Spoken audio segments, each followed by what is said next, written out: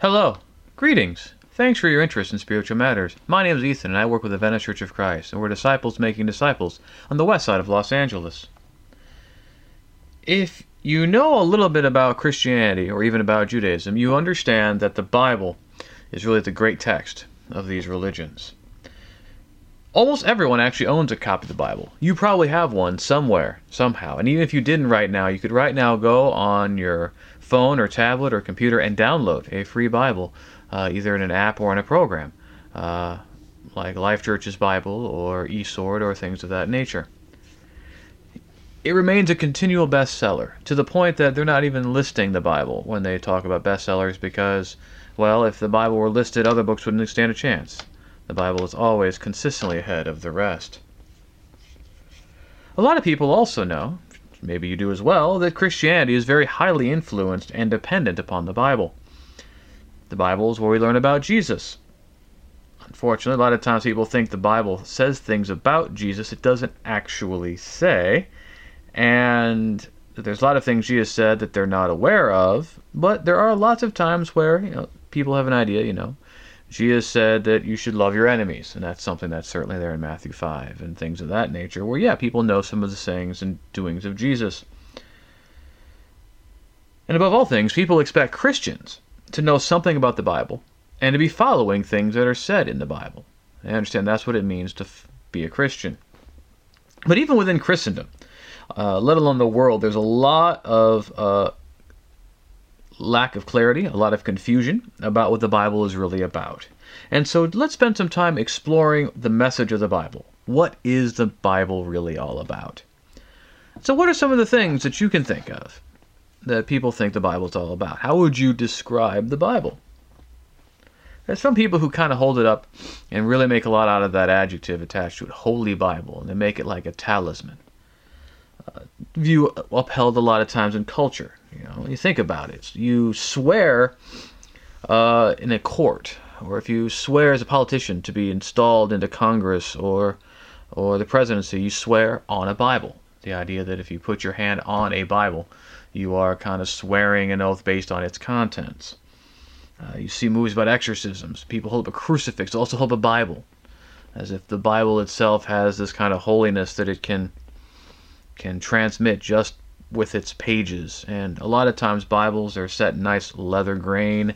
They're kind of sometimes really thick, big Bibles, kind of set aside, and they kind of have that kind of holy aura. And so Holy Bible is taken quite seriously by such people.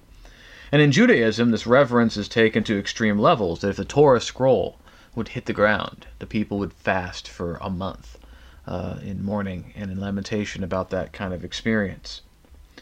And as a result, some people feel that the text of the Bible is so high and holy, and they see themselves as so lowly and defiled, that they can't come to any understanding of what the Bible says. Its message is too lofty and too high for them. On the other hand, some people make it seem very holy. Other people want to intentionally try to desecrate it, to think that it's just Iron Age mythology, and its stories and narratives are considered fatuous or too fabulous to believe. They reject Jesus.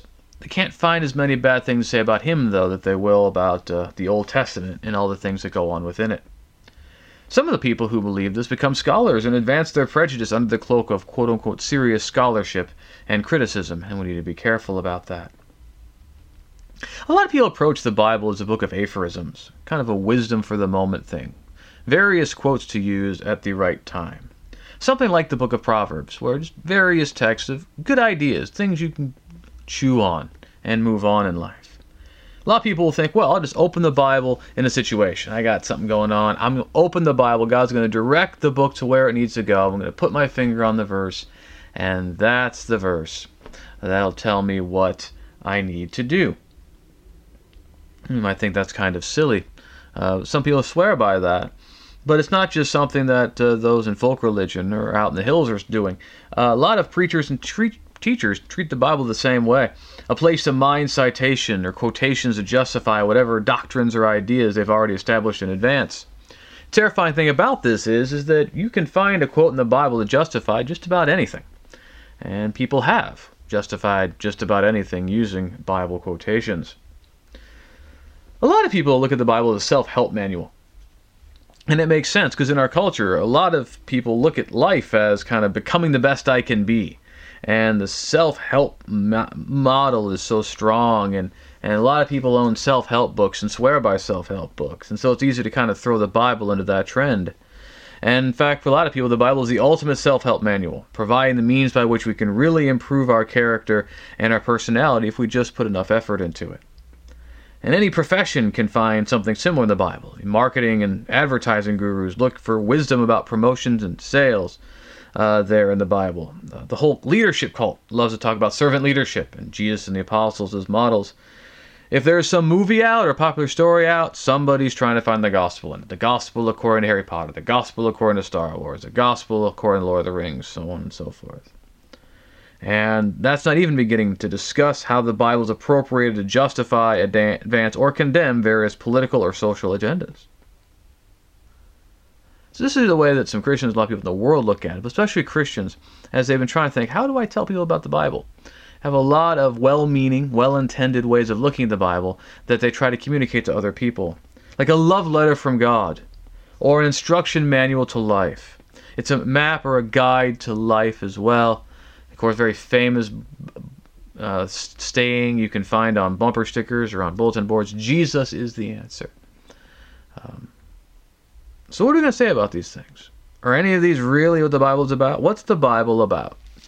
Well, we can find in the Bible itself a very short statement in Hebrews chapter 1 that really helps us understand what the Bible is about. The Hebrew authors begin by saying, "Long ago, at many times and in many ways, God spoke to our fathers by the prophets, but in these last days he has spoken to us by his Son." The Bible is the record of God speaking to people.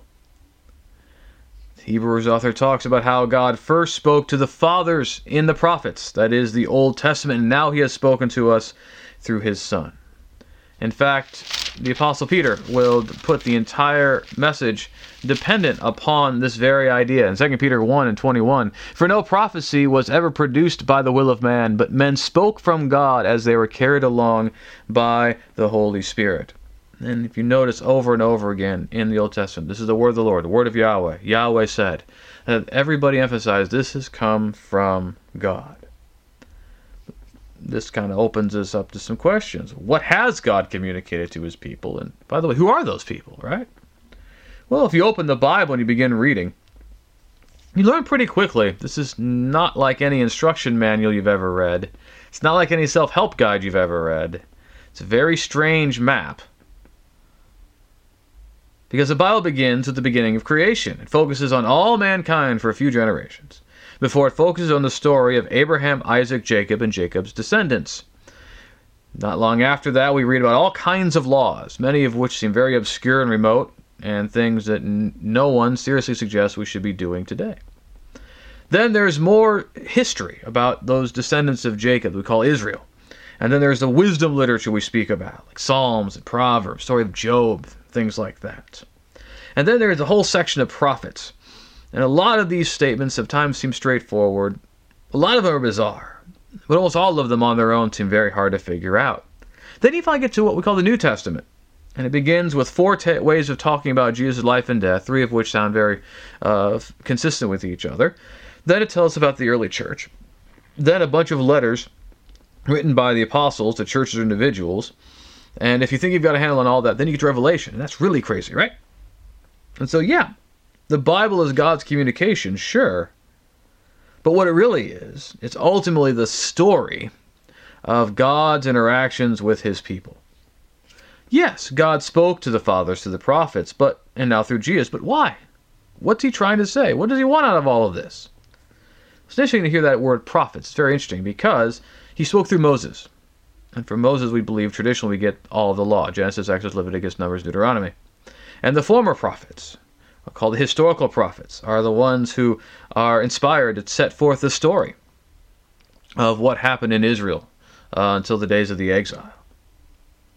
Especially the stories of people's faithfulness or lack thereof. And it's no history like we would write. When we'd write a history, we want to look at the social political situation, talk a lot about the rulers in terms of their economic and social policies, whereas in in the history of the Old Testament, it's all about their relationship with God. It's all about whether they serve God or not. And that's from Genesis through 2 Kings. God speaks through David and Solomon and other authors to give a voice to the people of God to pray and sing to him, to establish good wisdom, but also limitations of the wisdom of that age, to celebrate erotic love, in Job through Song of Solomon. Then there's the latter prophets, both what we call major and minor, based on the quantity of information they've put out, providing specific messages to Israelites at various times in history, warning about judgments to come, but promising there's going to be this hope and this future restoration at a different time in Isaiah through Malachi. And in Christ Jesus, God speaks through the apostles and their associates to set forth the story of what Jesus did in his life, his death, his resurrection, his ascension, his lordship, how the gospel is first proclaimed and spread, embodied first in Peter and then in Paul, then dealing with specific circumstances and situations in churches, and how Christians ought to live in ways that would glorify God. And finally, a vision of encouragement for Christians to persevere despite trials to come, and a description of the hope that we have to share in forever in Matthew through Revelation. So if we can see there, the message of the Bible is a story of how God has interacted with the world. So let's go back to some of those conceptions that we talked about earlier, the way people look at the Bible, and compare it to what we actually can see in its pages. Now, a lot of these ideas are rooted in certain truths in the Bible. There's certain things that are true in the Bible, but they don't really do great service to the whole message. So yes, God is holy, and the substance of the message of the Bible is holy. But the book itself does not have what we call talismanic value. If accidentally a Bible gets ripped in two, God's message is not defiled. And unfortunately, people have drawn the wrong conclusion about the power of the Bible's message. Because God did not communicate the message of the Bible to be set up lofty on high over here, understood only by a select few. No, the Bible was communicated to people. God spoke to the prophets, and the prophets spoke to people in ways that they would understand. They spoke in the common languages of Israel in the days of the kings, in the days of the exile, in the days of the Romans. So everyone could understand the message. God wants the message to be understood so the message can transform your life. This desire we see so frequently in our culture to see a secret code in Scripture, a Bible code, understand hidden messages in its pages. It's sexy. People love it. But it's Gnosticism in the end. It's a search for secret wisdom. When God has made known the things that he wants to make known, he wouldn't put it in code. He came out and said it. The Bible's not a mere myth. It's a multi-layered, complicated narrative, on the other hand, providing constant refreshment and edification.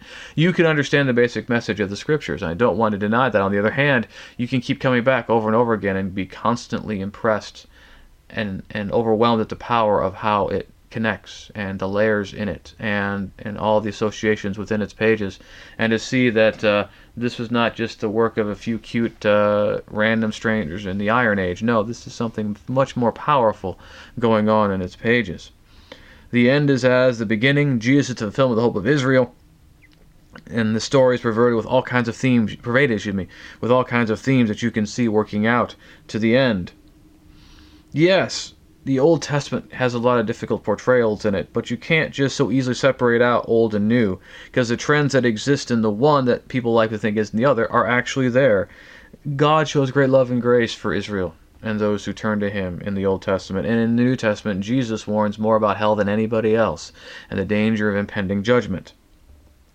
God spoke to specific people at specific times, and there was a coherent message there. So trying to understand the Bible requires us to understand what's going on when he spoke that message at that time, and understand it first in its context. A lot of times you can take a verse of Scripture, God is love. You can decontextualize that. So for God so loved the world that he gave his only begotten Son. You can decontextualize that, and it still has power and still has meaning, and it's not inconsistent with God's purposes. But too much violence has been done to the Bible and to Christianity by irresponsible use of its message, contrary to the goal of 2 Timothy 2:15, that we're diligent to present ourselves as workmen who do not have need to be ashamed, rightly handling the word of truth. And that irresponsibility is often fueled by taking various bits of Scripture and taking them out of their context, out of their meaning, to justify things which make little to no sense in light of its original context. If the way we're using a text would make no sense to the people who originally heard it, we're probably not handling that message rightly. Look, God would have us be holy people. 1 Peter 1:15-16, be holy as I am holy, going back to Leviticus. But the Bible is not a self-help manual in the traditional sense of that term.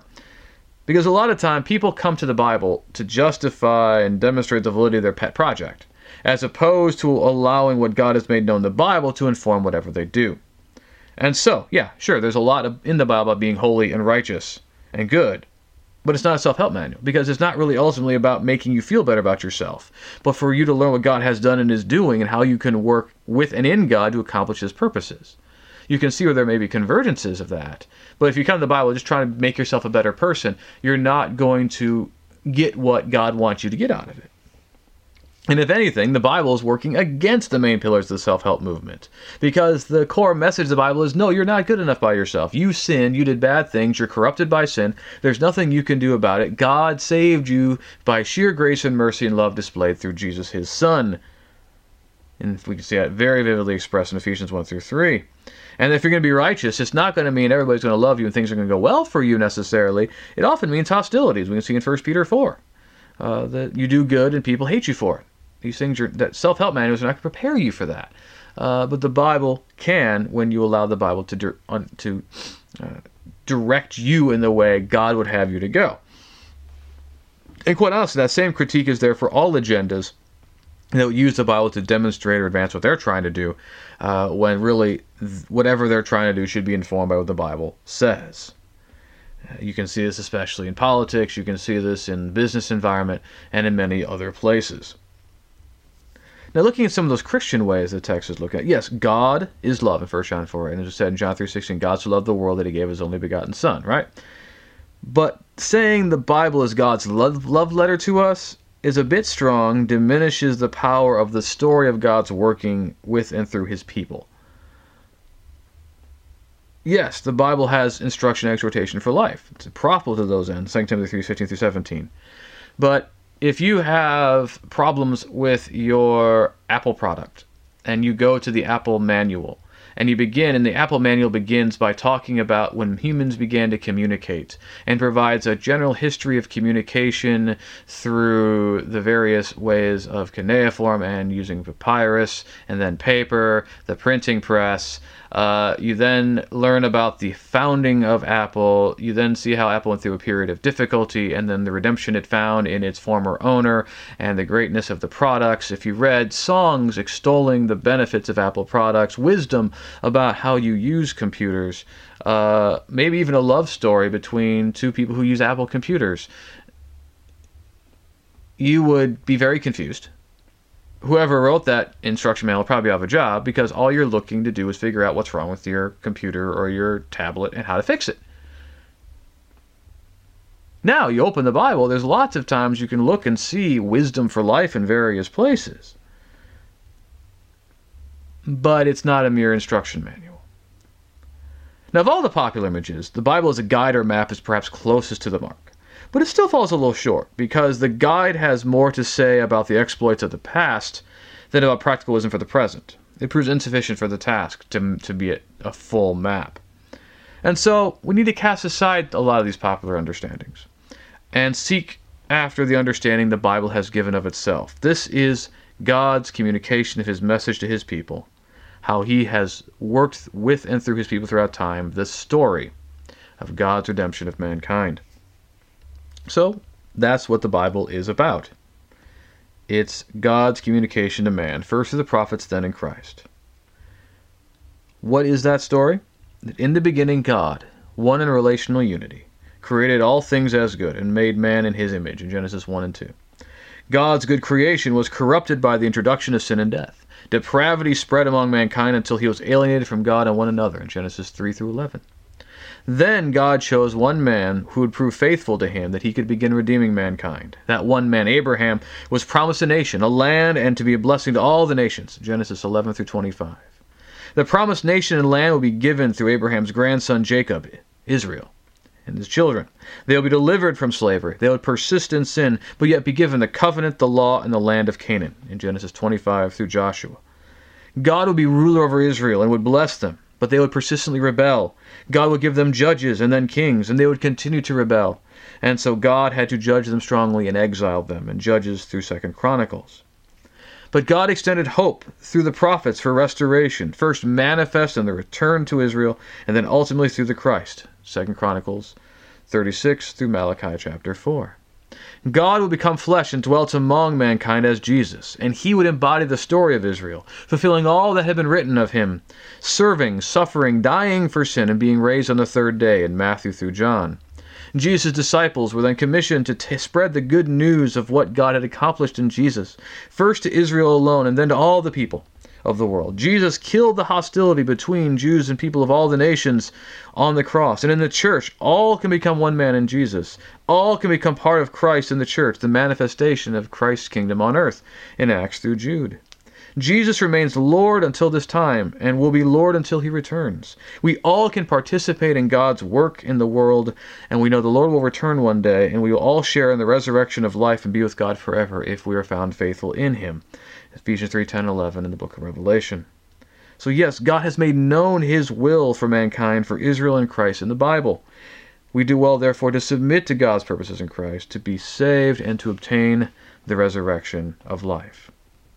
Again, we're glad that you've joined us. If you've found benefit in this, we encourage you to share it with your friends and family and others on social media. If we can be of service, you'd like to learn more about the Bible, you'd like to have a prayer request, maybe you'd like to study more, maybe you'd like to come check us out. If there's any way we can be of service, you can find us online at VeniceChurchOfChrist.org. We're also on various forms of social media.